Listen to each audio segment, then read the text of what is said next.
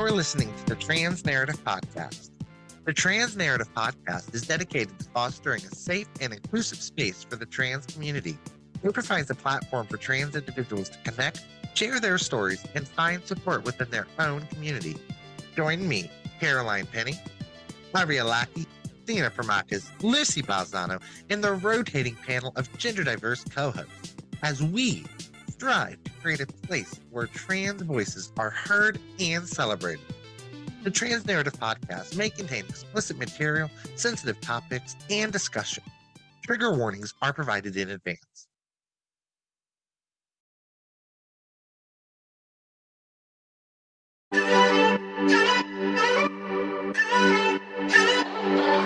Welcome back to the Trans Narrative Podcast. I'm Caroline Penny, and today, Athena Permakis and Lucy Balzano meet with Dr. Anna Marie LaChance. Anna Marie is a chemical engineer and STEM educator with numerous professional and creative projects. Through her teaching work, her podcast, Rule 63, social media presence, and local political organizing, she is an advocate for abolitionist engineering education and intersectional transfeminism. And today, she's here with us. Hey everyone, welcome to the Trans Narrative Podcast, where we shift the trans narrative to more inclusive and representative space. With an emphasis on accessibility, intersectionality, inclusion, diversity, and equity, we explore a variety of topics related to the queer community. And by building empathetic bonds through shared conversation and meaningful discourse, we are able to elevate often marginalized voices. This is the Trans Narrative Podcast. This is Athena Permakis with the Trans Narrative Podcast, and today I'm joined by Lucy Balzano and Anna Marie. Anna Marie, welcome. You're our guest today. What can I do to help you?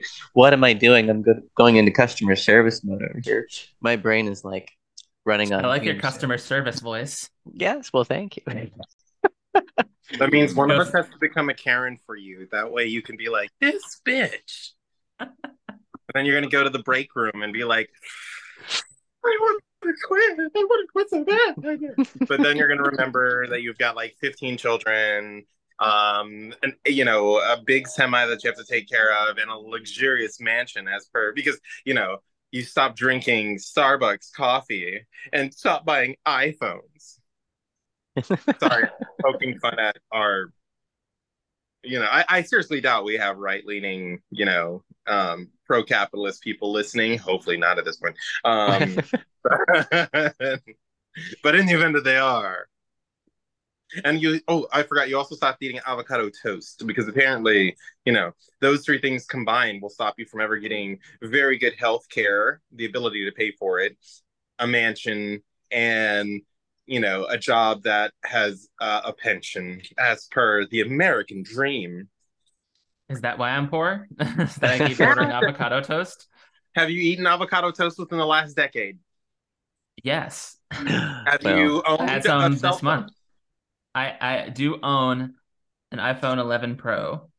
Have you ever had Starbucks? Unfortunately, yes. Oh, see, that's why you're poor. That's why I'm Conservatives poor. everywhere. They're just like, this is why you're poor. Mm-hmm. Yep. Not because you weren't born into the birth lottery of, hey, my parents are rich and are going to have a trust fund for me. Mm-hmm. Wait, I have a question, though. I thought that buying things made me a good consumer and made me a good participant in the economy, and that I'm like creating jobs by supporting capitalists and corporations and things. Well, that's when they're going to pop out of a well and be like, interesting how you hate capitalism, but you participate in this society. All smug and full of shit. Thank you for having me on your lovely show. My name is Dr. Anna Marie LaChance. I am an educator based out of Massachusetts, formerly from Connecticut, aka Pocumtuck-Mohegan land. And I contain multitudes.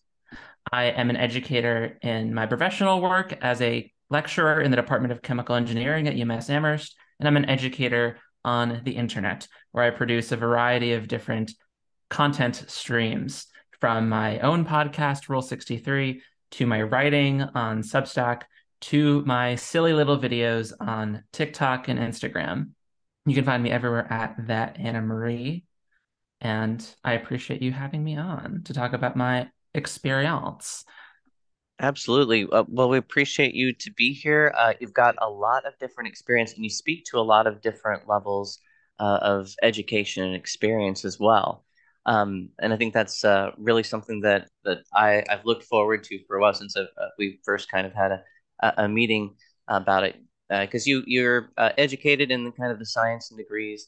Whenever it comes to like online discourse, it comes down to like some people with distributing certain articles and whatnot, and we kind of throw links at each other just from the lay, so to speak, and see like it's easy to kind of get lost in where the science can lie. So I appreciate having like an educated guest on this, and definitely something that like I've had questions about like some of the things in the chemicals that I've had in my body and things like that. Uh, so, do you find any particular discourse that's important to go through, that's important to disclose? We've got lots of disclosures now that are required by people who are going to be providing medical care in Missouri, that it's supposedly experimental and recognized as harmful in the state of Missouri. So, is there any evidence to back that up? Sorry, I'm not familiar with that particular claim or that particular line. I've actually been taking a short social media break this past month, mainly due to discourse, mainly due to the huge influx in anti-trans hate. I think it says something that I've been sort of studying bigotry for years. I've been involved in politics and studying politics for more than a decade now, not in a formal setting, but certainly in my personal life.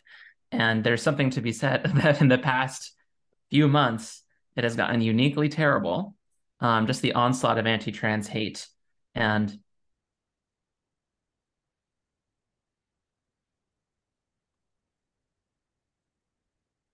the onslaught of anti-trans hate and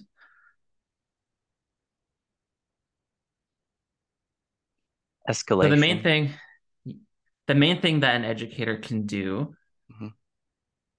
or rather, the best thing that an educator can do, especially in a time of fake news, is cut through the noise and use their expertise and get right to the facts. And not only talk about, their perspective, but also provide a sort of bird's eye view of the entire discourse, not just understanding or explaining a particular position, but why someone might hold that position, what incentive structures are in place for them to be sharing that opinion, like what incentive structures are in place for someone to spread anti-trans hate.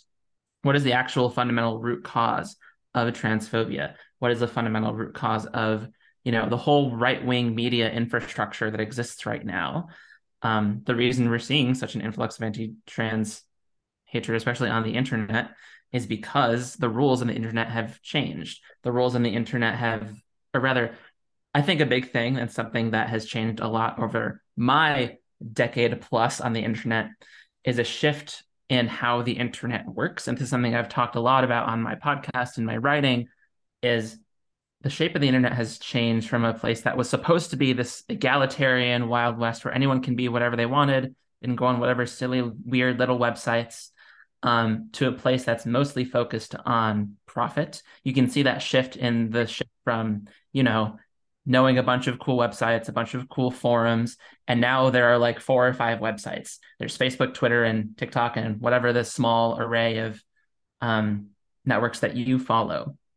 And also a shift from a social graph model to an algorithm-based model. A social graph model is one where you sort of pick and choose who you follow. Think Tumblr ever, think how Instagram and Twitter used to work, how you used to pick and choose who you got to follow. But increasingly, especially with the rise of TikTok, the internet has shifted into algorithm-based media, meaning the things that get the most engagement or clicks or whatever is what's most profitable and is what gets risen to the top.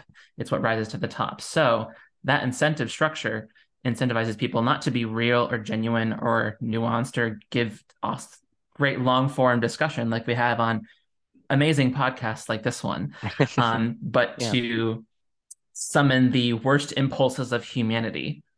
I don't think people are just like this. I think the internet does this to people. I think capitalism does this to people, bringing out the worst in us, the most reactionary parts of us. And that just so happens to correlate well with or align well with fascist ideology rather than, more leftist, progressive ideologies, which are more in service to facts and logic and thinking things through and real deductive problem solving. I think the left, as it were, which I do consider myself to be a part of, are the problem solvers of the world, whereas the right are sort of regressive. They want to sort of collapse the world into simple binaries and simple, oh, if we just went back to this way of doing things in the past, then everything would be fine. The only thing fascism knows how to do is scapegoat to minorities. And trans people are just the current minority. A couple decades ago, it was, gay people, it was lesbians. Now it's trans people. It never really stopped being people of color in this country in particular. And so when it comes to discourse, we have to ask, why is this happening? Why is this happening now? And is it actually any different than what's going on or what has been going on in the past? Mm-hmm. Yeah. I feel like there is a lot of the same discourse that's happening just at a more rapid rate. And, some of the conversations that have to happen or before would happen at a rarer pace now have to happen on the daily. So that familiarity of contact is a consequence of just having those 2 or 3 big websites. So it's a give and a take to it. It does democratize our access to each other, but also democratizes our access to be hurtful towards each other. So kind of forming enclaves and getting filtered out does leave us with, those sort of silos of information, and trying to reach outside of that just becomes more uncomfortable, I feel, with time. Watching Fox News as somebody from the left and, watching MSNBC as somebody from the right are maybe both uncomfortable places, but places that I feel like we should be engaging in more often, and maybe not in the way that we often do, just to criticize and bully, but try and examine, like you said, what is the root cause? Why are you afraid of this? What is the outcome that you're or consequence you're afraid of? And there's not a lot of that, and we can talk about like the science behind it, or we can talk about this particular study or that.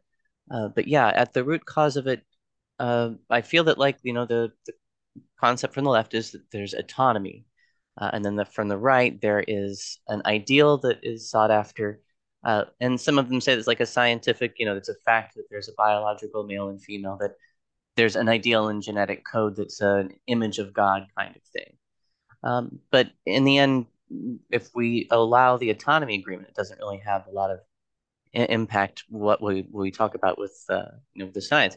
We can do all kinds of different things.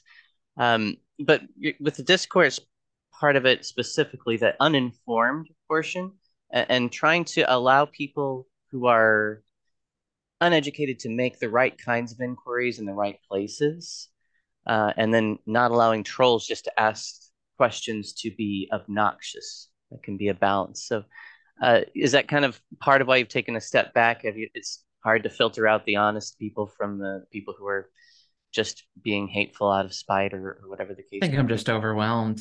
Yeah. I wouldn't say it's any one particular Yeah. element of discourse that's upsetting to me. It's just the sheer volume of it all. I mean, there's this trend now towards content sludge, which, if you've ever seen those videos that it's just like a clip of someone speaking, maybe from a podcast, and then overlaid, there's like a clip from Family Guy, as well as a slime video, as well as a Subway Surfer video. And those videos give me brain damage. And those videos make me so concerned for the fate of all of humanity, and especially the youth. Because, like, what's happening to our attention spans? What's happening to our brains when this is the content delivery mechanism? I mean, I'm guilty myself. I'm always watching a YouTube video in the background or listening to a podcast in the background while I'm doing something else. Mm-hmm. So it's really hard to like sit and critically engage with things. And I think TikTok is just such a particularly dangerous platform because there's no curation. Like, at least on YouTube is a notoriously right-wing platform and its ability to radicalize people, but at least you get some choice. Like, you're watching a video and the recommended tab is over on the right, and there's like 10 different videos that you could pick from. TikTok, you don't get any choice. You don't get any autonomy. Next or not, yeah. Yeah, you just scroll to the next thing. And I mean, there was that study done that, it only took like 200 videos for people to started getting fed Nazi videos and right-wing propaganda. just based on who you like and how you come and how you engage. And again, algorithm-based media makes it so that it's really hard to escape that bubble. And I think about that a lot when I make my content. Like, how do I actually pierce the bubble and not just preach to the choir? Because I can make a ton of pro-trans videos, but if those only get seen by other trans people who already agree with me, I mean, that's great. I'd make a bunch of trans people feel less alone and less crazy, that there is value in that. But if I really want to make my stated goal, like educating cis people or de-radicalizing people, then I have to sort of infiltrate the discourse in a unique way. One of my earliest, most successful videos was me starting with the premise. So let's talk about how some trans women are misogynistic, and like really getting into this like quote unquote feminist argument that like trans women, especially recently transitions, trans women still have a lot of like toxic masculinity and might be misogynistic or sexist in certain spaces, and therefore shouldn't be allowed in women's spaces.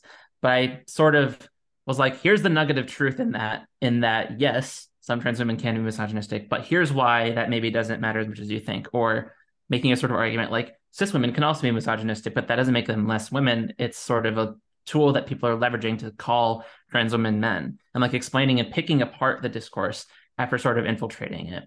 I started another video that was like, here's what I have to say to lesbians who don't want to date trans women, and just sort of laying forth this sort of apparently reactionary take, only to pull the rug out and be like, I don't care, date whoever you want. Why would I fucking care? And then like picking apart everything and sort of really getting into both the logical and emotional sides of the argument. Because human beings, here's the thing, are not logical creatures. They're social creatures. When we're losing an argument, the same parts of our brain light up as when we're being physically attacked.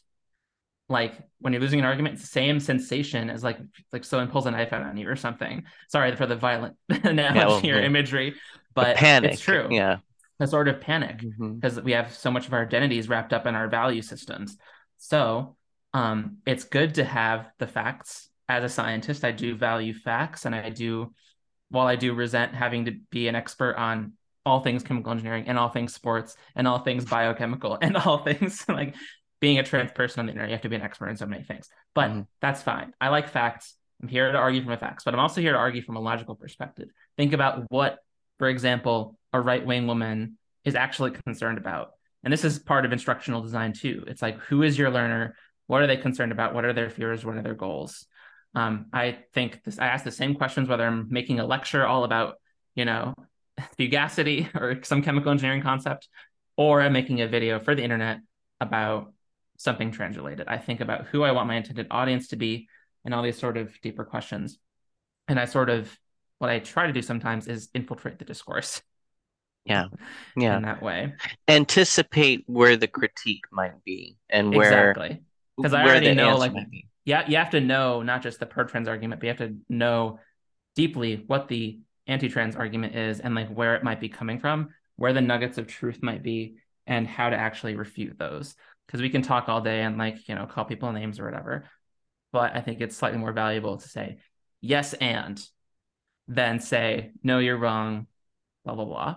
Although some ideologies are just fucking wrong. Like, I'm not going to debate a Nazi. I'm not going to debate someone who thinks that trans people need to be exterminated. There's a place for actual rational discussion and a place for sort of picking it apart.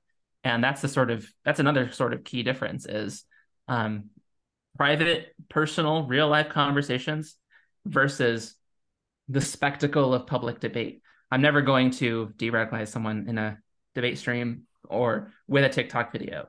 It takes a lot of time and effort to really get to know someone and pick apart what their concerns about, trans people might be. But I think it's important to do, like, sometimes, but this is slightly cribbing from a recent Natalie Wynn video about like the value of public debate. And I wrote about this on my Substack as well. Is converting bigots actually like a meaningful strategy? Like, in a way, yes, it is nice to have less bigots in the world, but I think where we're at right now is most people are on trans people's side. It just so happens that right-wing nut jobs have all the power. I mean, Fox News just did a poll of Americans. I don't know if it was like Fox News viewers or just like all Americans in No, it general. was. I think I know the report. 57% say that it's a big problem that transgender children and families are facing threats, and that is of all other participants, and they do typically have fairly representative polls. But yeah, Yeah. that's still immense. Yeah, that we have the support of people. They don't want to attack us. They don't want harm done to us, and they would seek to prevent that harm being done in Yeah. massive numbers. Yeah. It was Alejandro Carabello on Twitter. Sorry if I mispronounced that, but she pointed out something very insightful near the end of the 2022 election cycle when there wasn't really a big red wave, but there also wasn't really a huge Democratic win across the board either. It was kind of mixed. And she said basically, people don't care about trans people. Like in a good way, in that they don't want to actively harm us or shit on us, but also in the way that they're a lot of people like don't care enough to be mobilized into action to help us. We're just sort of around, and people don't strongly feel one way or another. And I think I mostly agree, and I do find some comfort in the fact that most people don't actually want to actively harm us. It's only like the small extreme minority that's Yeah. sort of mobilized by anti-trans rhetoric and things. Mhm. Especially because the Republicans are going hard on that strategy of just like trans people are the devil. When you look at that Fox News poll, it's only like 1% of people who think like quote unquote trans issues slash wokeness. That was the category. Trans issues slash Really? They wokeness. have to include wokeness in It was like wokeness slash transgender issues. It was the category, the whole category. And only 1% of respondents rank that as like their top issue. Whereas like most people think like the economy or gun control or normal things, inflation, things that Mhm. affect their normal everyday life. It Um, definitely seems like the viewers are getting bored of that, and that's why yeah, some of people their are getting commentators bored are of moving attacking on. trans people. People aren't galvanized as much as Republicans might think they are. Um, by dunking on trans people. In fact, some might even say that pro trans people are being galvanized because they see all this backlash and they're like, oh my goodness, we got to do something. Hmm. Like it, I almost want to say, I don't want to say for sure right now because it's hard to say right now, but it might actually even backfire on Republicans because look at what's happening in Montana, for instance. In Missoula, Yeah. Montana, Zoe Zephyr was barred from speaking for a few days in the House. Um, and that pissed a lot of people off. And look what happened. Tons and tons of protests, days of protests for Zoe.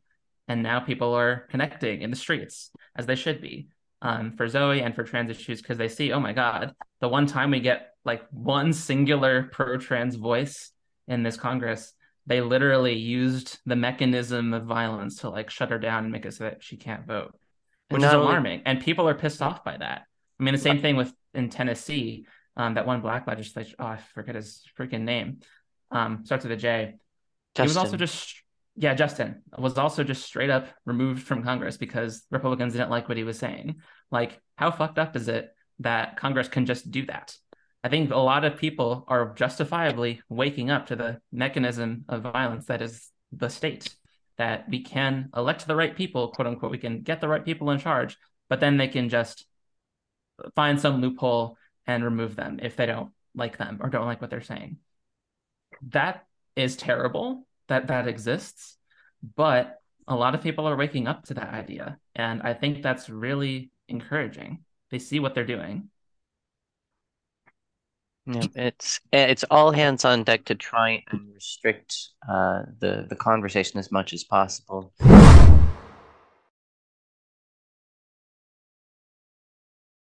I know that for me, the first job that I had that provided the healthcare that included transgender healthcare was the first job that I knew really cared about their employees on, a long-term level. And I feel like that's kind of how we should view healthcare and healthcare bans and bills in state by state as we're seeing these go through. That it's just a concern, a lack of concern for the general health and welfare for the citizens that we're seeing reflected from I agree. some of the top people. Well, Yeah, for I me, mean, since I the lived thing in about Japan, trans healthcare is I want everyone to have healthcare and I want it to not be tied to employment. which Yes, is like an excellent way to cut through the noise. And like, oh, you think people should just be able to walk in and get surgery? And like, I get, yeah, I guess I am arguing that. yeah.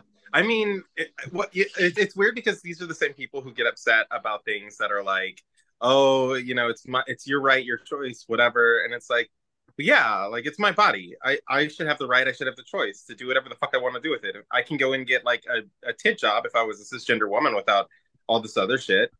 Like, why can't I just go out and get a boob job just because I was born with a penis doesn't mean I don't want titties. That discrepancy is, I think, really valuable to point out to people. I've convinced a lot more people by making that kind of argument. Like, if you're a cis woman, you can go out and get progesterone by just like asking for it. Like, Yeah, I knew a cis woman once who was like, I want to start creating breast milk, and just like, because that's what she felt like doing one day. And she was able to go out and get progesterone and start yeah. producing natural breast milk. And I was like, but trans people can't just go out and get hormones. Also, here's something that makes people really sit back. I can sit there and tell people all about the anti-trans bills and workplace transphobia and all this. But the one thing that makes people actually like kind of take a step back and think about how the mechanism of society works is name change. I asked them, how much do you think it costs to legally change my name?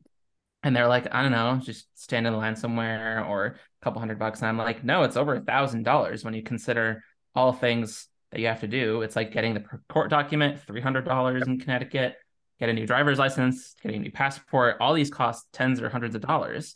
And so that kind of breaks the noise of like, oh, these people are transitioning, these kids are transitioning. It's just like this willy-nilly thing that they're just doing because they're like mentally ill or whatever. But no, yeah, it takes a lot of commitment and it takes a lot of time. I had to take a lot of time off work to go stand in the line in government offices to get this done. It's a real thing. I was serious about it, and it costs a lot of money. But and you can compare that to the reality that like if you're just like if you got married, then you could go and change your name for free because it's just a social custom that when you get married, you change your last name. Well, I could also argue that it's a social custom that when you transition your gender, you generally change your name too. So if it's free, you get married, but it costs more than $1,000 and all this time off work. And in some cases, like you have to go to like therapy for 6 months to change a gender marker on certain yep. documents. Like, why is that discrepancy Well, there? And that really makes people take a step back, you know?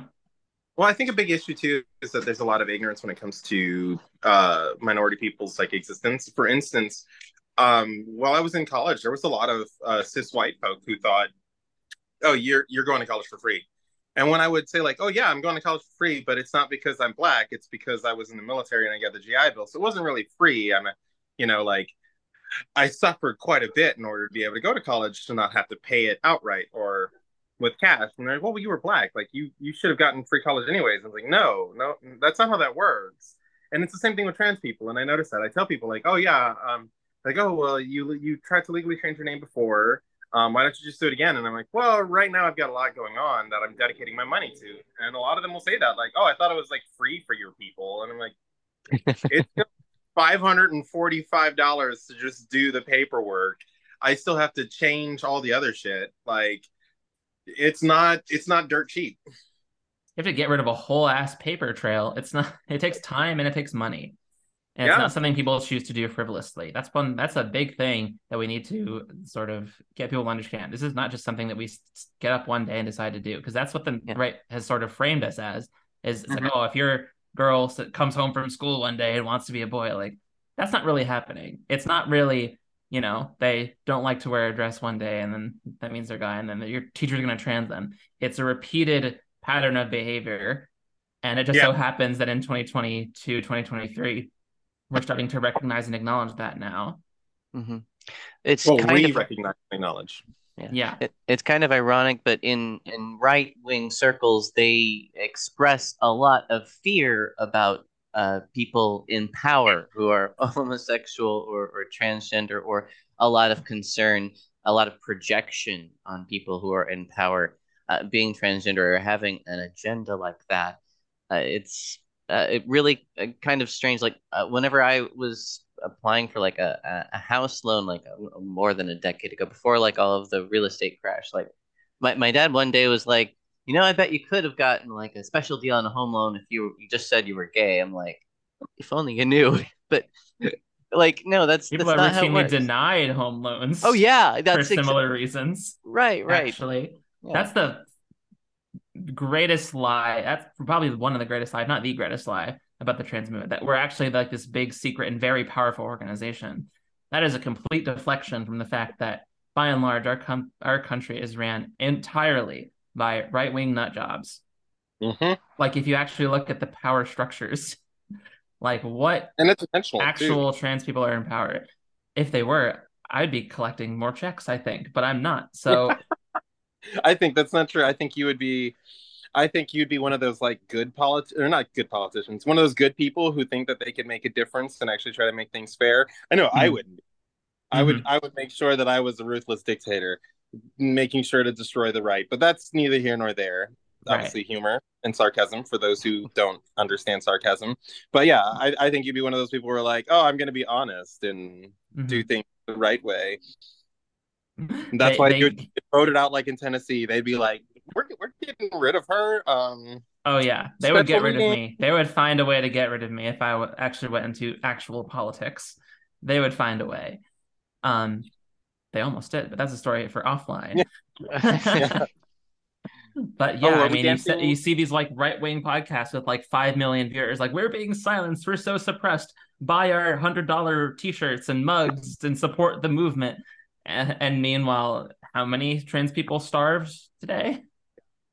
Don't forget the Alex Jones esque supplements too. Alpha Mm. brainwave. You Yep. won't even let your frogs turn gay. Hmm. Oh, well, I mean, It'll ungay your frogs. that's kind of the weird thing is, that's their own kind of gender affirming care, but it's like also just like kind of a denial of like the other side, like just the feminine side in general. It's the toxic masculinity stew they just want to bathe in constantly. Well, they don't understand that that's also a form of dysphoria for them. Like It is. they are masculine Hmm. presenting. Yeah. They don't feel that there's certain aspects of their body that adheres to this belief that a man should be XYZ way. And essentially that is dysphoria. They're like, oh, I don't have big enough pecs. Oh, I'm not tall enough. Oh, I'm not buff enough. I don't have a manly chin. And all these things can be fixed and rectified. And if we had a system like, for instance, Japan, where you could just go in and shit's dirt cheap because they have lots of regulations on stuff. Like you're not going to be paying like $1,000 for insulin in Japan. And I know because I live there. You need an ultrasound? Oh, what's that? In America, it's $140 to $500 insured. In Japan, it's like $10. But again, What a it great goes back. country we live in. I know the world's best. Don't let Yeah. anyone ever Shining tell you city on the otherwise. hill. Shining city on the hill that we have right here. What they don't tell you is that it's just gold plated, and the actual materials used to build it was poop and Hmm. slavery Yeah. and Yeah. bigotry and hatred and racism Hmm. Don't and forget genocide. colonialism. Yeah, genocide. Yeah. With all the issues America has, it makes you wonder if it was built on an old Native American burial ground. Hmm. Here's the thing about sort of these anti-trans bills. All these bills that are like threatening to take kids away from their parents. A lot of trans people, a lot of white trans people are freaking out like, oh my God, this is actually happening. By what mechanism do you think the state already had a system by which they can take kids away from parents? It was to take indigenous kids away from parents. It was to take black kids away Yes. from poor kids away from parents. Yes. None of this is new. There's this cultural amnesia that we have. And a lot of that is based on racism and it's just like a historicism that like the anti-trans violence that we're seeing today is unique and new. And yes, we've never seen backlash like this before, but that's only because we've never made progress like this before. So of course we're seeing a backlash. All this is backlash to progress that we've made. And I mean, arguably that progress is very small other than visibility and some people putting pronouns in their email signatures. But I think the backlash is kind of a weirdly good thing. Like it's just a sign of progress. And we will win. We will win. I think it goes back to like what you're saying with the you're saying it right as I came in. Sorry, I'm losing my train of thought because I've only had, one glass of coffee. Fuck. Okay. We're talking about the anti-trans Twitter and news and media and stuff, I think.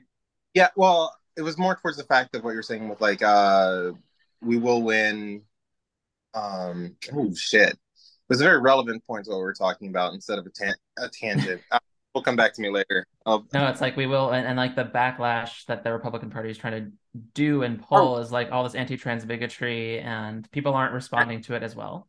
yes, I forgot what the poll was. There was a poll that was done. I know Hassan and the Majority Report were talking about the number of Republicans themselves who give a damn about trans issues in the sense of like attacking trans people has dropped drastically because they're like, look at all this other shit that's wrong.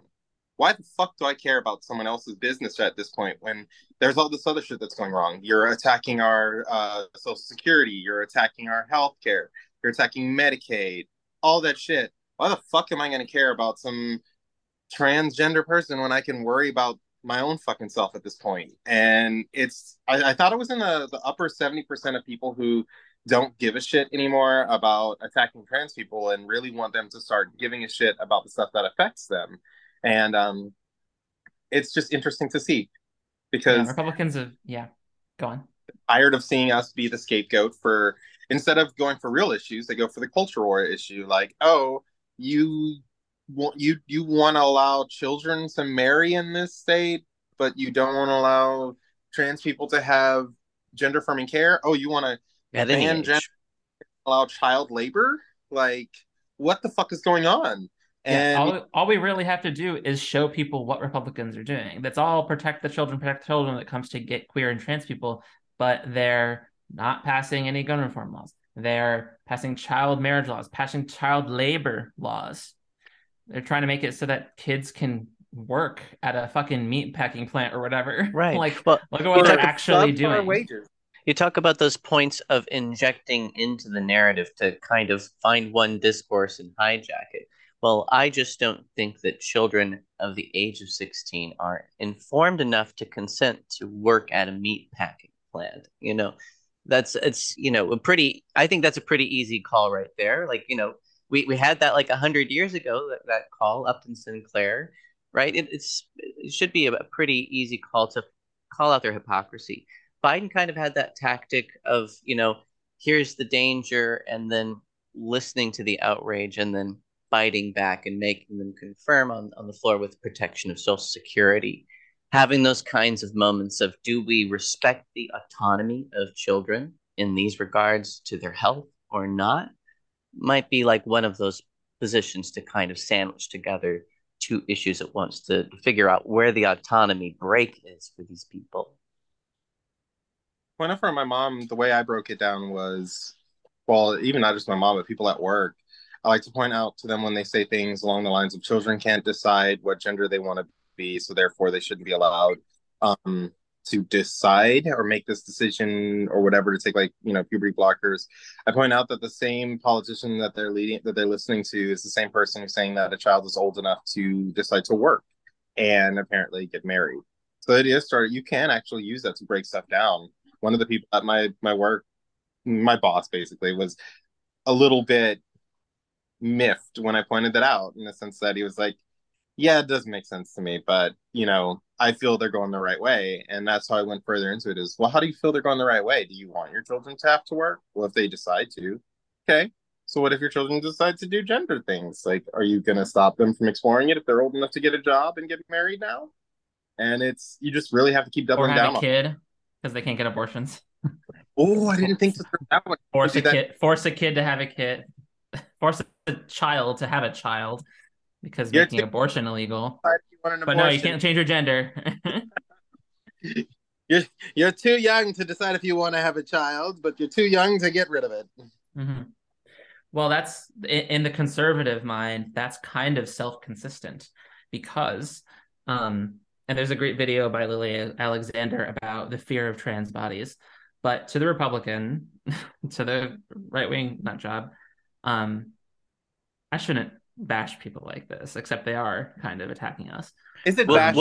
we'll allow for the words like that. It's partly just out of I'm just talking from the heart here. yeah, it's a bash You're back venting, kind you're of thing. It's a bash and bash back. back. Well, according to the conservative, to the Christian conservative, the function of a woman, they don't say cis woman, but they mean cis women, is to produce children. The Baby. function of, and so it is not inconsistent to say that a young woman, in their eyes, it's a child, but it's a young woman to them, Yeah. shouldn't be able to have an abortion. And it's consistent to say that we shouldn't allow these young girls to mutilate their bodies and take testosterone. Like, that's consistent to them. It's not consistent to us because we're looking at it from the autonomy perspective of like, we should allow children to have the freedom to either get an abortion or, you know, change gender or whatever. But to them, they're not thinking of in terms of autonomy. They're thinking in terms of how do we keep producing white babies, because that's their end game. So It really is, that's though. what we need to unpack, is like, where are they actually coming from? And what's their honestly, actual, what do they think human beings are for? Like, to them, it's this like biological destiny that human beings are meant to reproduce. And that's what they're for. Look at any anti-gay argument in history of like, oh, they can't biologically reproduce, and that's why they're a sin. Like, I don't think that makes any fucking sense. But to the conservative, it's like, yeah, duh. To this day, that's what Ben Shapiro and everyone argues, is like gay people So can't biologically reproduce, and so that's why they're immoral. That's why they're a sin. if the point then is to make sure that people can reproduce, we should be on the side of people being able to bank their sperm and backing that with, funds from, healthcare subsidies and, banking their eggs as well. Yeah, robust Yeah. childcare, robust, not having a pregnancy cost thousands and thousands of dollars in hospital bills. That's where the inconsistency can lie, because you can say, okay, sure, we Genuinely can pro-life, yeah. genuinely actually pro-life. Well, that, and it's also like when they try to appeal to biology and the evolutionary like nature of things, I don't think they understand that there's a reason also why gay people exist as per the scientific mindset. So, for instance, let's look at penguins. Horrible, terrible creatures. Yes, I know. However, they do have homosexuality in the species, and we've noticed it. What happens is when one of those hetero penguin parents gets mauled to death by an orca, a gay parent will bring that nestling over and raise that essentially baby penguin or a chick to adulthood. Like, there is an actual reason why stuff, the existence of non-heterosexual people exist in nature, and we see it in almost every species for a reason. Mm-hmm. People will say that like I mutilated myself, and it's like, you've never heard of an aunt or an uncle? Hello? Yeah. Like, oh, you mutilated yourself. Really? It feels more like making myself whole. Like, Yeah. That's my Well, favorite part. I feel like there are many ways I can serve society. Hell, there are many ways I could serve white supremacist patriarchy if I wanted to. I'm trying to divest from that. But outside of having a kid, there's lots I can do. You know? You gotta have fun with it. You gotta have fun with it. I like to ridicule them in the same sense. Like, one of them told me, like, if you get bottom surgery, you can kiss your manhood goodbye. And my wording was, that wouldn't be the first manhood I've kissed goodbye, but like, neither here nor there. Iconic. Yeah, you really have to make them feel silly, and just I've stopped trying to be logical with anyone who's transphobic, because they're not coming from a logic. I'm just gonna make you feel foolish. And right, it's often not coming from a place of total logic either. For example, not to call out anyone specific in my family, but there is a woman in my family. It's my mom. I should just say it's my mom. We're putting my own mom on blast. It's fine. Right. She's never going to listen to this. But she, from a young age, had rheumatoid arthritis. And having rheumatoid arthritis in the 70s and 80s sucked, because the science, quote unquote, at the time was what we would now call pseudoscience. She got all these weird, obscure treatments. She got gold injections because doctors didn't know what the fuck they were doing. And so she had a bad time. And now she has a very reasonable mistrust of doctors because of medical misogyny and medical ableism. So fast forward to me, from her perspective, and probably she got some lines from like some religious conservatives, is that I'm now going to be like a lifelong patient of, some doctor. I'm going to have to take drugs for the rest of my life. I'm beholden to some doctors or whatever, that I'm trusting doctors when I should trust myself, or, and this is coming from the woman who now does all these sort of different fad diets or whatever. And now somewhat believes in pseudoscience. She's not a full-on QAnon or a flat earther or anything, but she definitely tries all manners of, juice cleanses and things just to try to feel better, because she has rheumatoid arthritis. She can't exercise. She can't move her body. So the only means she has of like controlling her weight, which, as we all know, women in society, they only are valuable if they're skinny, is crazy, awful fad diets that don't do anything or make you regain the weight or make you gain weight. So, or unhealthy for your organs. Yeah. So naturally, she's prone to listen to a lot of quacks because she's distrusted of doctors. And so that is one of the roots, one of the threads that led to her own distrust of my own transition, my own medical autonomy. And there's other factors there, like, personal shit I won't get into. But I think a lot of people have a mistrust of doctors. And that thread, that sort of not very logical, but emotional thread, is something that we can tap into when we're trying to sort of access, why people are actually transphobic or what their actual mistrust is. What's the narrative against trans men? It's like, oh, they're these poor, young, defenseless young girls are being manipulated or whatever. But like, why don't you trust girls? That's a simple thing. Like, I thought we were feminists here. Aren't we supposed to trust young girls and their autonomy? Yeah. Yeah, but TERFs don't use logic. No. We've established. And they're not feminists, as we've hopefully They're not. They're farts. They are. They're farts, not TERFs. But it's just easier to call them TERFs and not have people understand. I really would like to change the vernacular as to what those people are, because feminism these days is intersectional for a reason. Mm-hmm. Yeah, it is. And TERFs are now just sort of full-on conservatives, and they're not even hiding it anymore. Like a couple of years ago, I could maybe defend some, or like, oh, well, here's what they're actually talking about. Here's, where they're coming from. And maybe there are still women kicking around in the TERF movement who are like that. But looking at the TERF leaders like Posey Parker and J.K. Rowling, it's like they're full-on just like calling for extermination and for men with guns to come into women's bathrooms and killing trans people. Like, there's no debate anymore. Debate's over. We've passed the time at which it was possible to have a reasonable debate with people who openly and proudly call themselves TERFs. Well, yeah, we're also seeing it's weird because they claim that this is all for cis women, or as they call them, like natural women, whatever, or biological women. But they don't recognize that a lot of the stuff that they're advocating for hurts cis women as well. For instance, the whole thing with bathroom stuff. I have family members who don't fit the European beauty standards of what a cisgender woman should look like, or a woman in general, and it leads to issues where people are like, oh, this is a trans person entering a woman's restroom, and it's like, no, that's cisgender woman. Like, people making fun of my sister having a beard, calling her trans, which is strange because I'm the trans person, and she has facial hair because of something. I think it's POTS or something. I'm not too PCOS certain. or something. Yeah, But like a lot of some sort of any sort of the many sort of androgenizing, well, yeah, it's cross-sex characteristics or intersex characteristics. Any deviation from what they deem as what a woman is to be met with hostility. And you can see it on the internet. There are ample examples of people utilizing a restroom who are a cisgendered woman who maybe one thing isn't on the lady spectrum, and people like lose their minds. They're like, oh, this woman can't be in the restroom.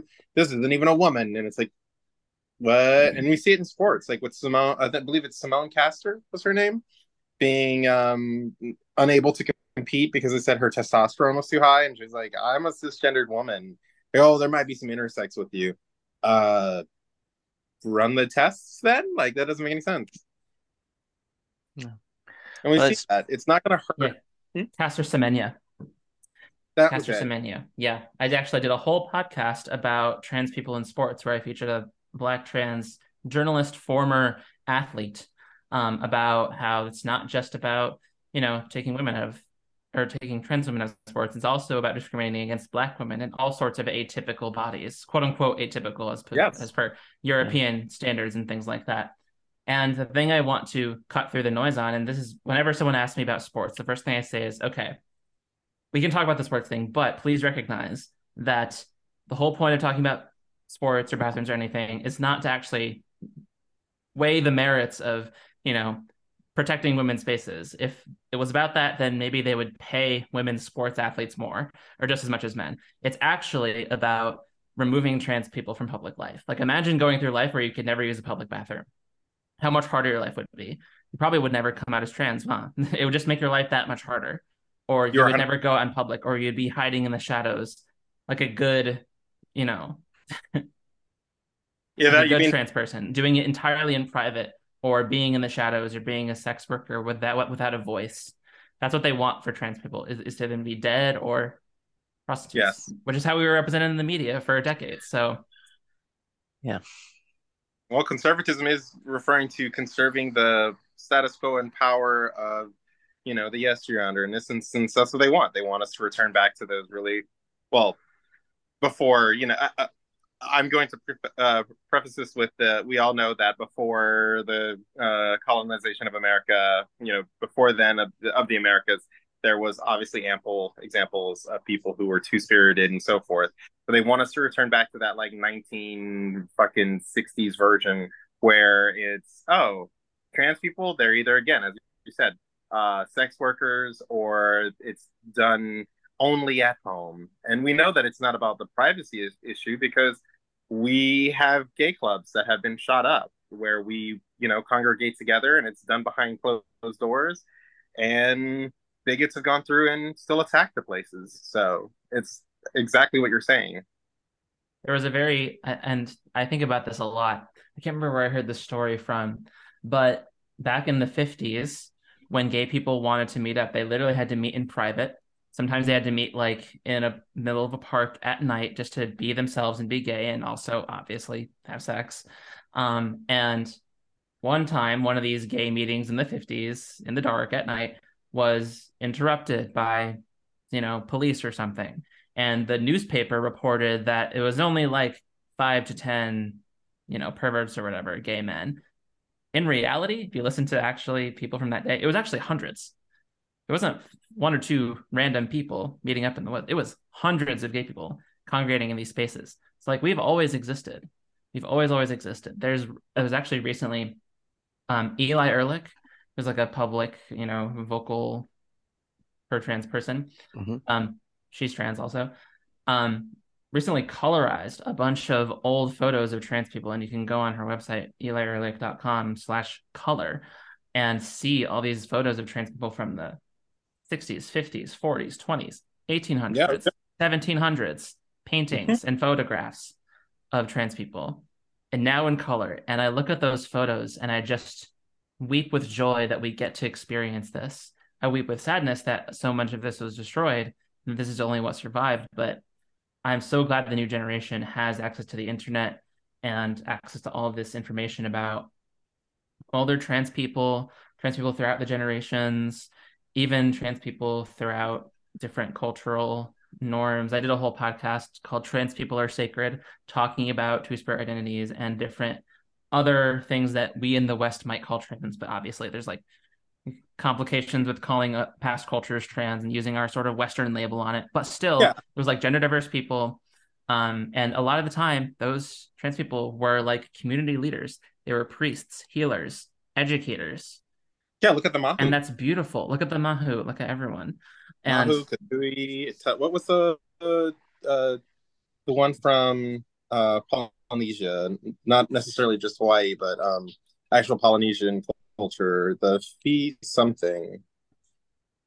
There's a lot. There's a lot of culture examples. and history, and it seems like the restriction that we're looking for to try and teach against diversity, equity, and inclusion of those kinds of cultures, the restriction of the voice of those cultures that can have those sorts of ideas.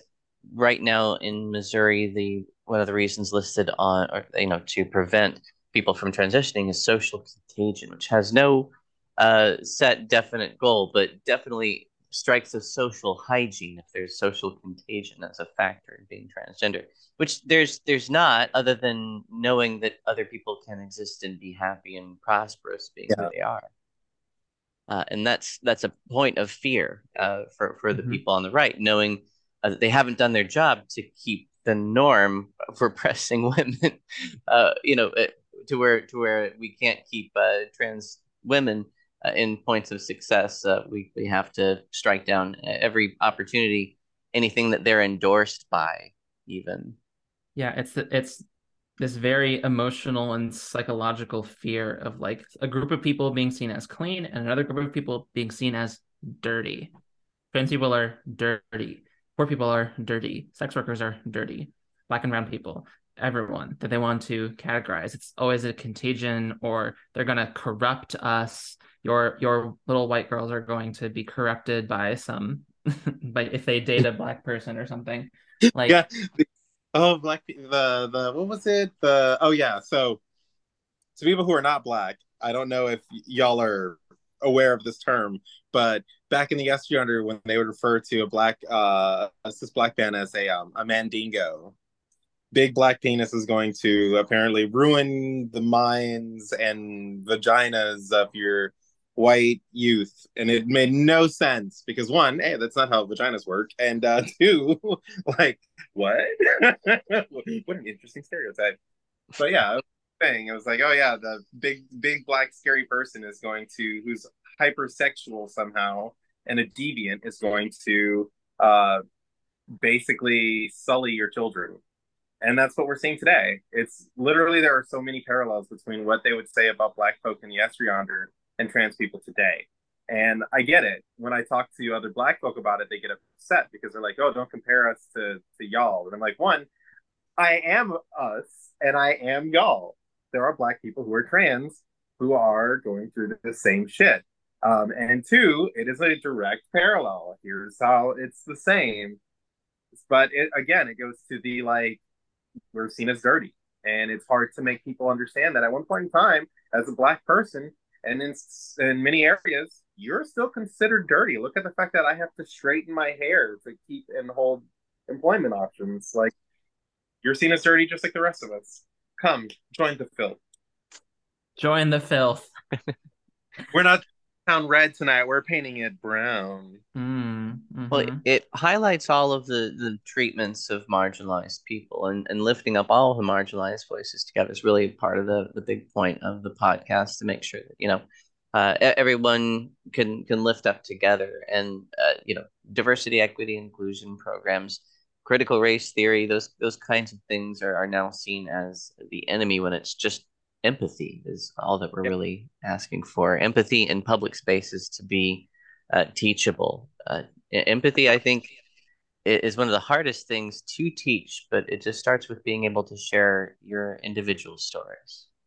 And yeah, there's a whole lot of room for a discussion for a lot of the textures and various things about the trans experience that just don't make it through all of the noise, all of the things about like what your expertise is in. Whenever you're constantly just having to bat at level one, you're having to constantly go back to, well, here's the basic definitions, and we can't get to the advanced descriptions, like, math. I do resent sometimes. I always jokingly refer to the trans 101 in like a derogatory sense of like, I don't want to do the trans 101. There are tons of other creators who are explaining this is what sex is, this is what gender is, and that's important for people to have. But I try to make my brand like advancing the conversation, like people who are ready for the next step above trans 101, who actually want to go a little bit deeper, other than sex and gender are different, and be like, okay, but why does transphobia exist? And that has roots in colonialism and religiousness and all these different factors of like, what do we think men are for or supposed to do? What do we think women are for and supposed to do? And like add race in there too, about like what white people are supposed to be able to do and what black people are supposed to be able to do, own property versus like be this sort of working slave class or whatever. And that's where all of these stereotypes emerge from. And it's not just trans people, it's also all the stereotypes about Black men, about Black women, so on and so forth. And just providing explanations and alternative reasons for not just that bigotry exists, but why bigotry exists. Mm-hmm. There's a lot of small cultural innovations that lead to the kinds of progress that we see these days, like the washing machine frees up the time of women that was spent like hours, if not full days, just in keeping things clean. Now is automated labor. We'll see all kinds of effects on the outcomes of communication be democratized that well. The ease of communication and instant communication are having a huge effect. And now like kind of automations of communication or trying to figure out ways in which we can try and figure out ways to have a discourse to disclose all of the things we already know or already assume without having to start back at square one. I mean, really, that's just the only way to do that organically is to build a long-term relationship with somebody, to establish those facts. That's true. That's so true. I think about, as a chemical engineering educator, I think about what sort of educational infrastructure would have to be built to actually create as opposed to the alt-right pipeline, what does like a left pipeline look like? So in math education, if you look at, from K through 12 up through college, it's like you take K through 12, like addition, multiplication, all that. They're trigonometry, then algebra, then pre-calc, calc 1, calc 2, calc 3, calc 4, linear algebra, and the advanced stuff. And then you learn how to apply it in practical situations. Our pro-trans education or our anti-racist education is very, very minimal, if not existential. It's like, hey, the Holocaust sucked, slavery sucked. Good thing racism ended in 1965, thanks to Martin Luther King, and we can just chill and bask in our glory as the shining city on the hill. And then we launch kids into reality where it's like, no, none of these problems have been solved. We're dealing with the lingering stereotypes and economic consequences of generations of, every time Black people try to build wealth, they burn it down. We are not preparing our students. We're not preparing our kids at all. Yeah. And so what would a scaffolding look like? We have to have the bare bones trans 101. We have to have then the next level above that. And then at some point towards the top, the calculus equivalent is thinking about colonialism and all these things. That's sort of one framework that I'm trying to use to think about it. Well, that's the best part. You could link it to is you could be like, this is all derivative of colonialism and capitalism, because that's what you learn in calc. Derivatives, the slope of the tangent. Exactly. It's all derivatives. Yeah, literally. And that's why I am the most suited to talk about racism as a white trans person. Because we all know racism ended right after Lincoln. Lincoln came in and freed all them slaves, and then there was no more racisms in America. Mm-hmm. It's not like we had a 4-year bloody war about it, and people still to this day are pro the losing side. Mm-hmm. It wasn't about states' rights. The states' rights to what? No, we don't talk about it. Mm-hmm. It was about slavery.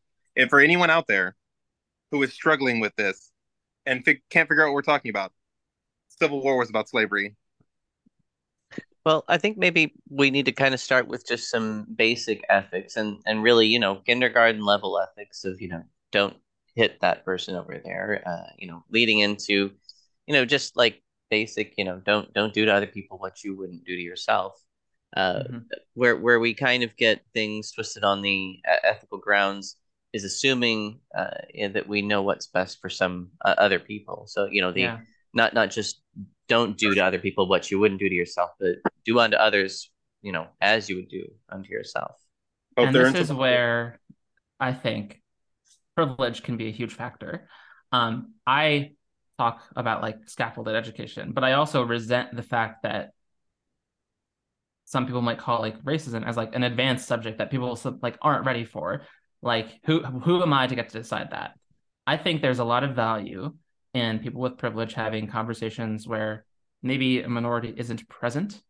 For example, white people can have conversations with other white people about racism, those 101 conversations, those basic entry-level conversations, without having people of color in the room who might be traumatized by the things that come up in those conversations, so that, you know, they can get to the next step, get to the next step in the ladder of the scaffolding. Similarly, I would hope that cis people can learn from the conversations that trans people are having, and then take that information out into the world, talk to their cis friends, their cis colleagues about trans issues. And what I think I like to do is sort of create digestible and deliverable pieces of information for cis people to be able to go out into the world and say, hey, this is what I heard. This is how a trans person explained it to me. And what do you think about this, other cis person?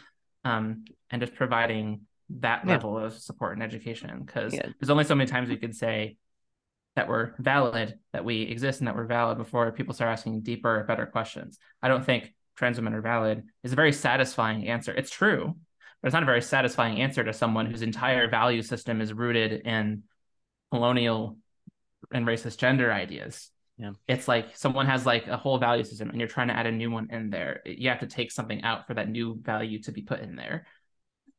You know? So, I mean, the as many discussions as dialogues and arguments and debates we can have with people about the validity or, you know, the nature, the health concerns, things like that. Most people only need one consistent thing in their life, and that's just exposure to transgender people who are normal like them in day-to-day life, because you know that's all that really it is. We're normal people. We don't really want to have to defend our existence or explain our or justify our changes, things like that, on a day-to-day basis. And so just existing and letting the questions come when they can, and let the information trickle through where it may, it's becoming easier over time than it has ever been. And that's what makes Republicans, conservatives so frustrated by the ease of access to information. Whenever I was growing up in a small town, there were 3 books in my entire library that I knew about that mentioned transgender people. So now there's the internet, all of it. Mere education and mere awareness is sometimes enough. And that's what's so scary to Republicans, is that we're allowed to exist now. Like, it's scary to them that, as opposed to a few decades ago when we were cast in the shadows, we can be in public now. And people can see that maybe this whole patriarchal gender system is kind of fake and we could just sort of do whatever we want. I sound like Bush when I say this. They're scared of how free we are. They hate us for our freedom. They hate us for our freedom. That her? What was that? You said you Sorry, sound you like... cut out. Yeah, I sound like Bush. They hate us for our freedom. They hate Yeah, us and that's for why I our said freedom. somebody's got to throw a shoe at her because they threw a shoe at Bush. Yeah. Throw a shoe at this woman. Yeah. No, but it's true. Like, trans people are the embodiment of this queer idea of we can do whatever we want. We can reject all these old systems and create new things. And there's a religious argument to be made there too, of like, if you're talking to like a conservative Christian, you'd be like, well, God made me trans. God allowed me to participate with him in the divine act of creation. God didn't give us bread, he gave us wheat, and let us join him in the act of creation. God didn't give us wine, he gave us grapes so that we can join him in the act of creation. God changed their gender from she, they in chapter 1, verse 1 of Genesis to all sorts of other pronouns throughout, or other representations of gender, and being more expansive and conscious of what gender means as opposed to just sex or biology is one thing, but also just acknowledging that you know, nature is itself not restricted to those binaries that we think about when we think about, like, say, what's in the Bible is just male and female. He created them. That wasn't even part of, you know, all of the languages that they were picking apart through. All of the theys and thems were in there, mixed in all among it. You know what sparked the greatest like intellectual explosion in human history? It was the inventing of the printing press. Because before the printing press, it was only like the most educated, it was only the priests who could read the Bible and interpret the Bible for the masses before the masses could largely read and access Bibles. Once the printing press was invented and anyone can just get out and buy a Bible and see what was actually in it, that's what sparked like the whole Renaissance period of like huge advances in science after like many centuries of that we call it the Dark Ages. So literally just the creation of education in spaces and visibility of people can be so informative and educational. The ability for people to actually read what they're actually supposedly believe in and interpret it for themselves and think critically, that's huge. The more critical thinking we have, the more people are aware of what's actually in the Bible. I mean, how many Christians have really read the Bible? Probably very few. You compare Christianity to something like Judaism or Islam, where to actually sort of advance in the religion, you have to study Judaism to get like your bar mitzvah. You have to study the Torah. You have to it's like you have to pass an exam, basically. Christians have to pass the exam. There's like, hey, you're Christian. Yeah, we're going to dunk you in water and give you this little piece of bread.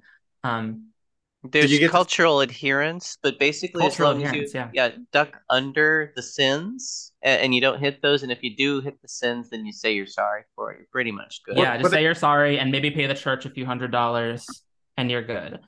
I like to also compare like people who are Muslim who actually participate in Ramadan. It's like, oh my God, you literally don't eat all day long for like a full month.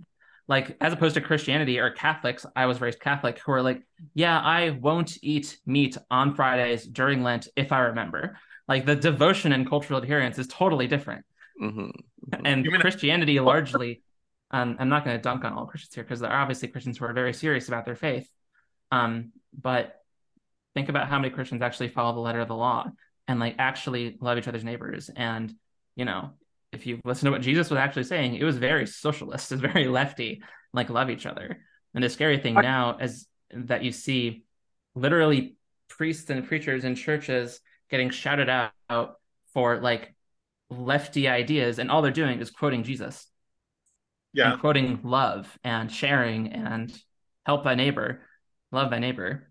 And it's no coincidence that really it's the least accessible parts. Well, the parts of the United States that are most conservative are the ones that have the least access to information, the internet, the least funded library systems and public schools and things like that. And as long as we kind of keep that restrictive element when it comes to things like educating about, cultural inclusiveness or ethics, if we try and, dumb it down just to duck under the parts that seem harmful as opposed to trying to make an effective change and culture, we'll lose out. I don't think that the kids really are that detuned from things anymore, though, because there is some part of that 3 websites, having that same cultural experience, being regardless of whatever, and having access to people of all sorts of colors experience throughout. Yeah, we absolutely need to help our kids understand. The first thing that I do, the first thing I do when some young person comes to me seeking mentorship, and I've mentored a lot of different trans people over the years, is I say, oh my God, you're wonderful, you're beautiful, amazing, thank you so much for sharing, and blah, blah, blah. And the second thing I say is, here's a bunch of literature. Here's, where is it? Here we go. Here's the Combahee River Collective statement. Go read this. Go watch Paris is Burning. Go watch Pose. Learn your history, and then come back, and then I'll give you more homework, and then we'll keep this going, because we have to get rid of queer cultural amnesia. And when it comes to like broader political discussions outside our own communities, I mean, the right is trying to defund libraries. The right is trying to essentially defund public schools and make it so that only charter schools and private schools exist, because then they can control those and there's no national standards. Yeah. They're trying to ruin education so that people aren't educated, so that they can't fight back, so that they're disempowered, so that they're disconnected from each other. What is the term wokeness other than being aware? It started out as a word in the Black community for like being aware of racism and aware of the mechanisms by which violence can happen onto them. And you can extend that broadly to be like, oh, be aware of systemic oppression. So when conservatives are fighting against wokeness, they're fighting against being aware of things. They're fighting against just like general education. And obviously it's just practically just a shorthand for anything lefty that they disagree with. But really rhetorically and spiritually, it's about fighting against facts and science and logic in Yeah. favor of their emotional ideas about like owning women or whatever. How society should function at the general core of it, what the rights of individuals should be or would be. But you know, a lot of that doesn't get disclosed or discoursed about. We just wind up with a show of hands for who thinks that that is the way it is, or a backdoor deal passed just to, you know, put through legislation with a private bias. I do want to make sure that we're respecting your time. You're on Eastern time there, is that right? That's Okay. correct. So, anything we need to talk about to wrap up? Caroline did want me to mention anything about global warming that you might have to put in. Yes, so Okay. I'm slightly pivoting my content from Pivot. talking only about trans issues to talk about plastics. Mhm. So I'm a chemical engineer and I studied polymer nanocomposites for my PhD. Mhm. And so I know a lot about plastic. I know too much about plastic. And actually this semester at UMass, I taught a whole course called Polymer Processing and Sustainability. And in that course, I broke down not only how plastic is made, like how all sorts of plastic things are made, plastic bottles, bags, everything in between that you can think of is made of plastic. I talked Mhm. about how it's made, how it's sourced, and how recycling works, how composting bioplastics works. Um, and through the whole thing, I wove in a conversation about colonialism and how pollution. There's this great book that we read together as a class called Pollution is Colonialism by an Indigenous author, Max Lebaron. And it was a whole amazing course that blended science and social justice like seamlessly. The whole time we were just interweaving things about like what dominant cultural narratives allowed us to switch to plastic, to allow plastic to take over our lives and to allow plastic bottles to be polluting our oceans.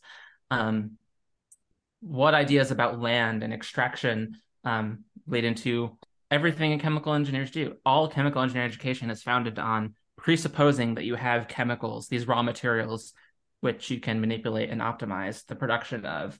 But where do they come from? And really thinking critically about sustainability. And at the root cause, it's not just a matter of, you know, trying to do our chemistry while polluting less carbon. It's a fundamental change that has to happen in how we do science and how we do engineering. So I'm taking that course. I'm basically wrapping it up now. It's going Mhm. pretty well, but I have a lot of ideas for how to make it better. And if you're interested in that course, I'll be teaching it this summer.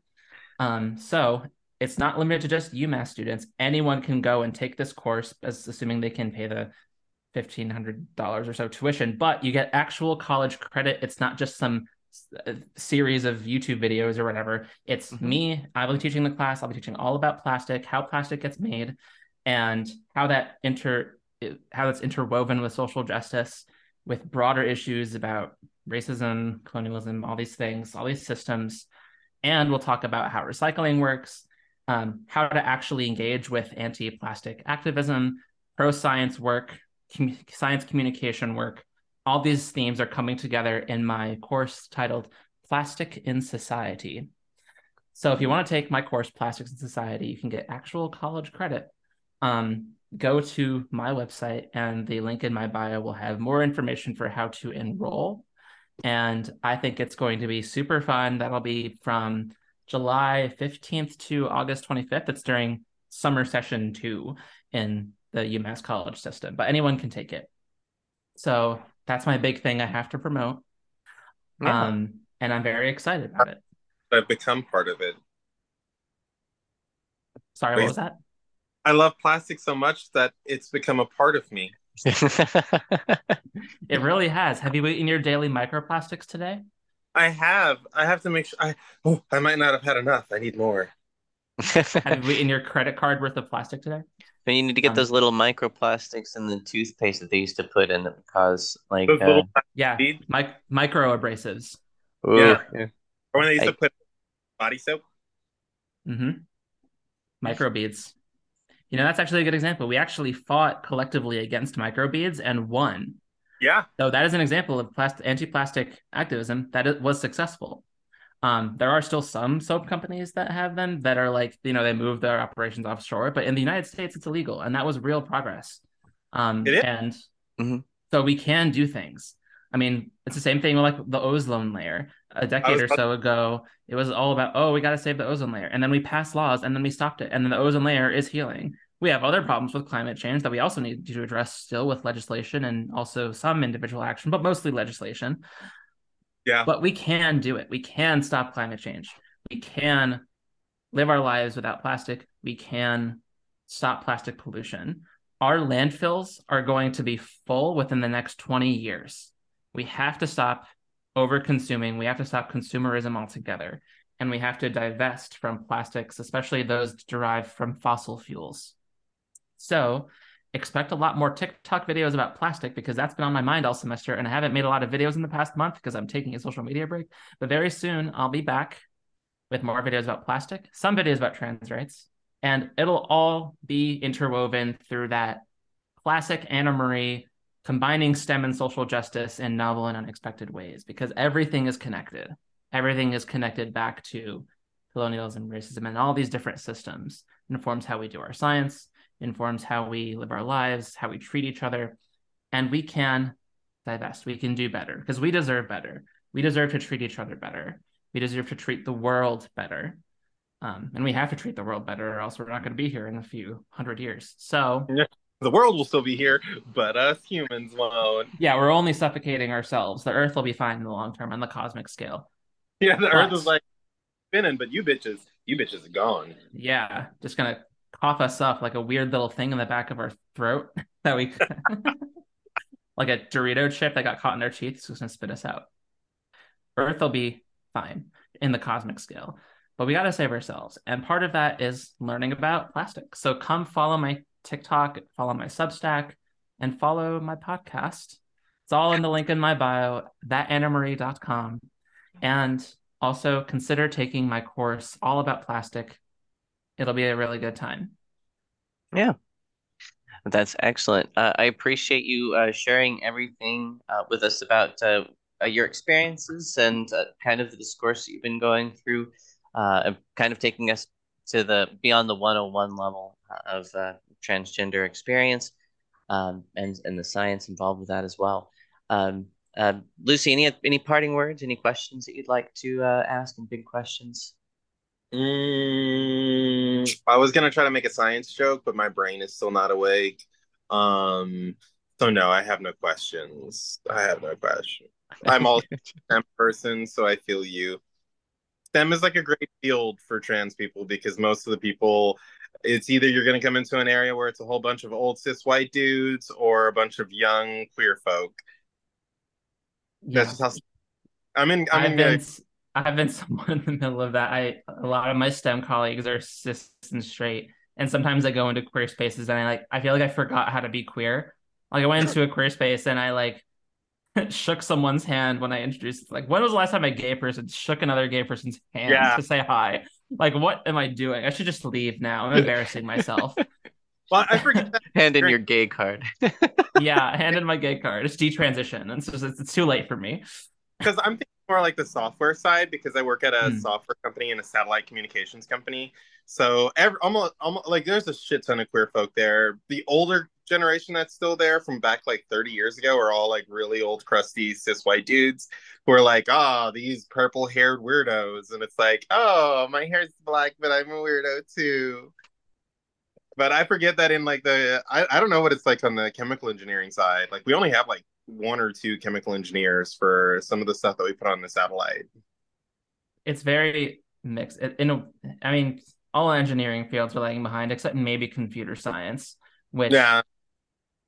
on one hand has a strange number of trans women, but also has overall a very low number of women overall. Yeah. Like I think the closest computer science as a field has gotten to quote unquote gender parity. That's like 50% men, 50% women. And obviously non-binary people exist, but the closest we ever came was in like the 80s, and we've only diverged since then. And it's still way too many cis men.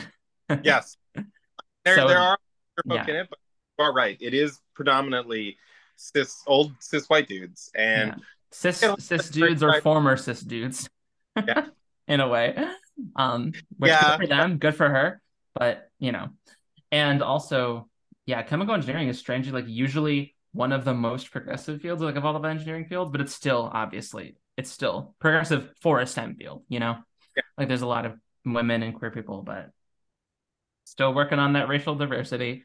I was actually Um, thinking that back in ES under, but it was like because like the starting wage I think back at the time when I was in college for chemical engineers was like 120,000, and I don't know what it is today because this was like 15 years ago, but like that pay looked great. it did. And you know what? Chemical engineers are basically known for like oil and gas industry. Like that was the Yeah, foundation of the whole field of chemical engineering was we needed someone to process all this oil and gas. Like it yeah, wasn't that's like there's but the, chemistry, which is just like doing the lab work and the synthesis stuff, and then there's chemical engineering, which took that and like did it at scale to create the oil and gas industry, to do the whole petrochemical industry. And even to this day, like the reason why the reported average wage for a chemical engineer, like starting salary, is so high is because that's average is being hugely disrupted by like people who work in oil and gas who can get 100K out of college. A lot of chemical engineers start out in like the 60, 70K range, which is still a lot. But I think the average is disrupted by the petrochemical industry. And yeah, there, that's something I want to change about chemical engineering. I don't want us to be perceived as the oil and gas people. I think that's why people are leaving chemical engineering across the well, board. I think we can reframe chemical engineering for sustainable energy and for, go working for a nonprofit or a government work or like really like environmental protection and community care. I want to change chemical engineering fundamentally to be something that's more pro climate, to be something that's progressive and not just locked into old ideas about how science should be done, not locked into old ideas about like the petrochemical industry and extractionist ideas about how we can treat the earth. yeah, because the reason I didn't go into it in the long run was because somebody who was a chemical engineer at the college was like, yeah, no, like you're thinking oil and gas was a very big thing. However, most of us don't work in that. Most of us work in other stuff, and like the stuff they worked in just did not excite me at all. They were talking about I forget what the type of chambers are, but it's been a hot minute. But the way they were just talking about it, I was like, oh, this is so boring and droll. And then I went into computer stuff and was like, wow, this is also boring and droll. It's almost as if science is shiny on the outside, but boring and droll on the inside, and very meticulous and makes you do like repetitive things on repeat for ad nauseum. And then I got into fucking metrology, and I'm like, I make as much as I would with my computer science degree. I'll take it. And it's still, boring and droll and meticulous. How exciting would it be if capitalism wasn't a thing and you can just do what excited you and still live and eat I agree. and have housing, right? Pipe dreams, socialist pipe dreams. dreams. Socialist pipe. Yeah, this is unreasonable. It's like everybody here's a dirty commie. Yeah. People have always worked for a salary or a wage. That's always been It's the the human only condition. reason. Since the dawn of time. I don't know if you realize Uh-huh. this, but even bacteria put on suits, little hats, take a briefcase, and then goes to its job. Exactly. Deer, same thing.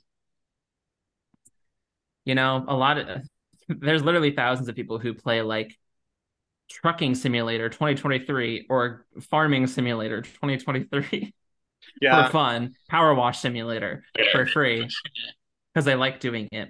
I think one of my TikTok mutuals recently posted a video that's like, okay, suppose that you had all your needs met, but the only thing you had to do was like trash pickup twice a week.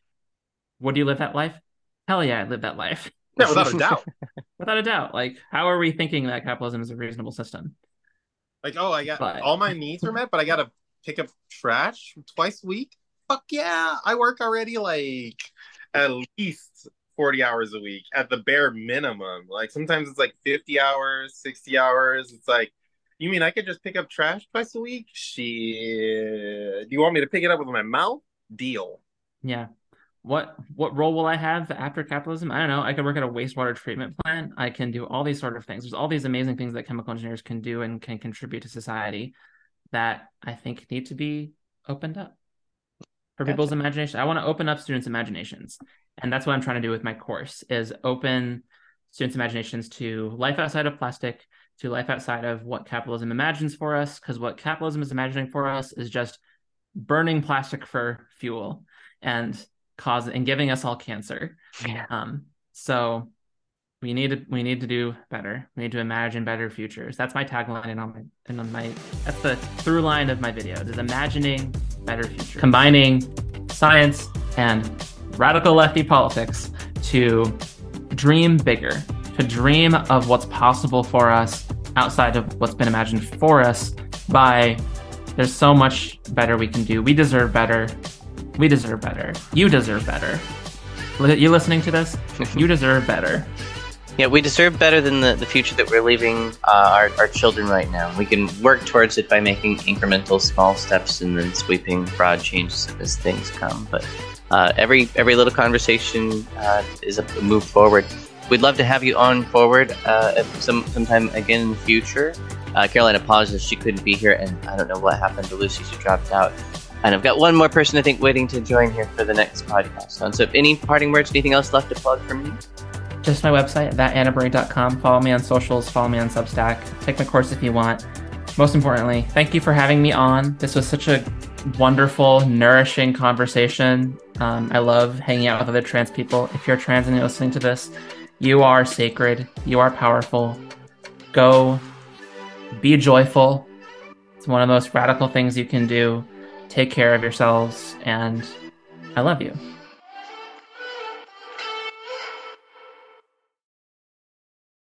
Hey everyone, if you liked this episode of the Trans Narrative Podcast, be sure to subscribe, like, and follow. More importantly, share with your friends. Today's episode was recorded on April 29, 2023 via Zoom. Today's show was co-hosted by Athena Primakis and Lucy Balzano. Today's guest was Dr. Anna Marie LaChance.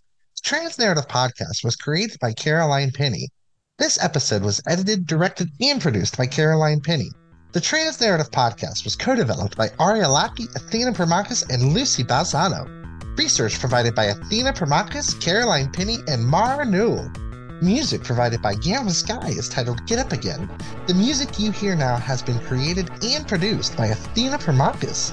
This episode of the Trans Narrative Podcast was brought to you by Podcasters for Spotify, the easiest way to upload a podcast. Thank you for supporting this show. For more details about this episode, go to the description link below. You can find us wherever you get your podcast. Now available on youtube.com. Subscription for exclusive content available. Be sure to go to anchor.fm/transnarrative. If you'd like to reach out to learn more, be a guest, or are looking to get involved with the show, email us at transnarrativepodcast@gmail.com.